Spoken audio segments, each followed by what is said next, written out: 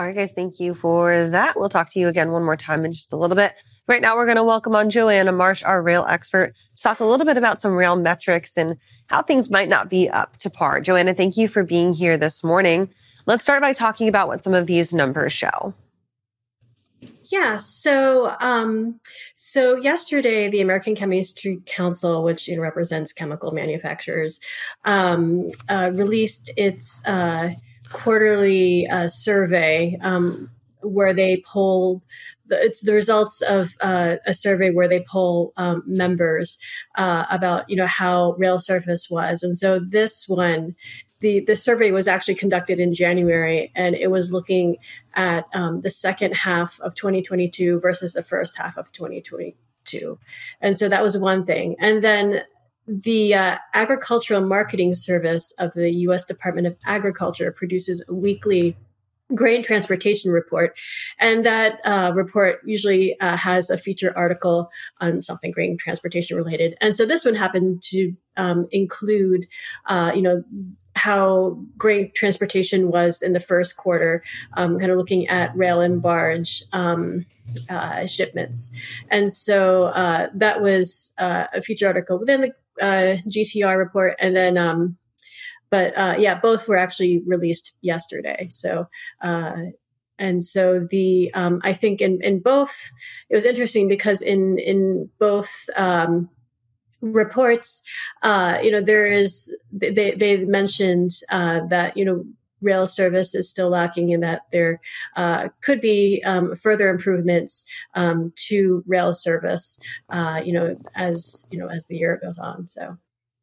And Joanna, looking throughout this report, were there any notes around recommendations or potential fixes to improve the situation?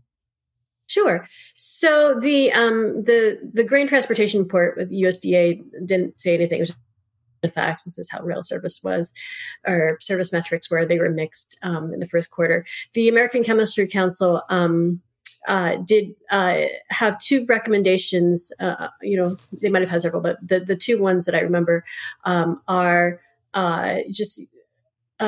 they continue to advocate for reciprocal switching, which is a way to sort of increase competition for shippers, especially shippers who are captive shippers or shippers who have only one option as a railroad. It kind of, they say it opens, the reciprocal switching allows the shipments to go to another rail carrier at an interchange where two carriers are. And so, and that is a proceeding before the Surface Transportation Board right now. They're still reviewing that. So that was one possible option. The other one that they've continued to suggest is collecting first mile, last mile data, which is looking at the movements, obviously at the first mile, last mile, and as a way to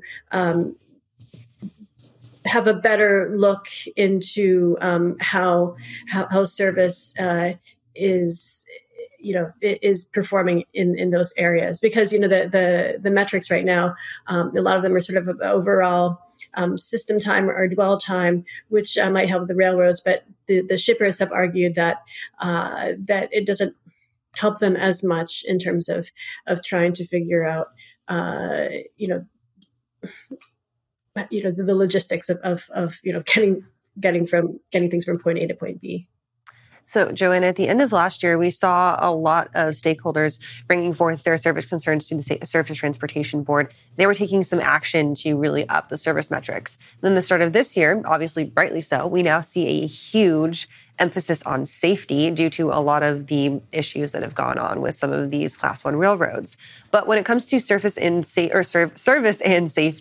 do you think that those two things are mutually exclusive, or by addressing service issues, you can also address safety and vice versa? Yeah. Well, one of the tricky things about all of this is that the service issue and the safety issues are regulated by two different federal entities, and while you would think that that there is a link, and obviously there probably is one. It's the challenge is having a coordinated effort, because economic regulation is that's sort of the purview of the Surface Transportation Board, which is an independent agency, and then you have the Federal Railroad Administration, which looks at rail safety, and so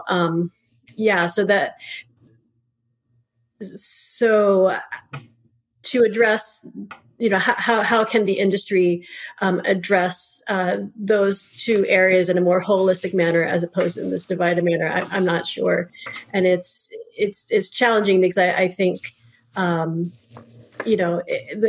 broader question is like, if that's the direction that the industry should go, who can take the lead to do that? And there's no clear answer right now who can do that. And Joanna, you certainly stay busy here at FreightWaves. You're also a part of PSR, People Speaking Rail. Can you tell us a little bit about the latest episode and where people can go to find that? Yeah, sure. So it's PSR, People Speaking Rail, as you mentioned. It's on live. It's on Thursdays at 3. Sometimes it's live, sometimes it's recorded. The latest episode was actually also talking about rail metrics. I mean, it's funny. It was yesterday. I'm like, what did we talk about yesterday? but yeah, I believe recorded episodes are also on the FreightWaves.com website. We've had several guests. Among them, former STB chairman Dan Elliott and John Schmitter with rail technology visibility platform, Rail State, and then also Herman Hackstein, which is the president, who was the president of, or is president of PERFBA, which is Private Food and Private Food and Beverage Rail Car Association.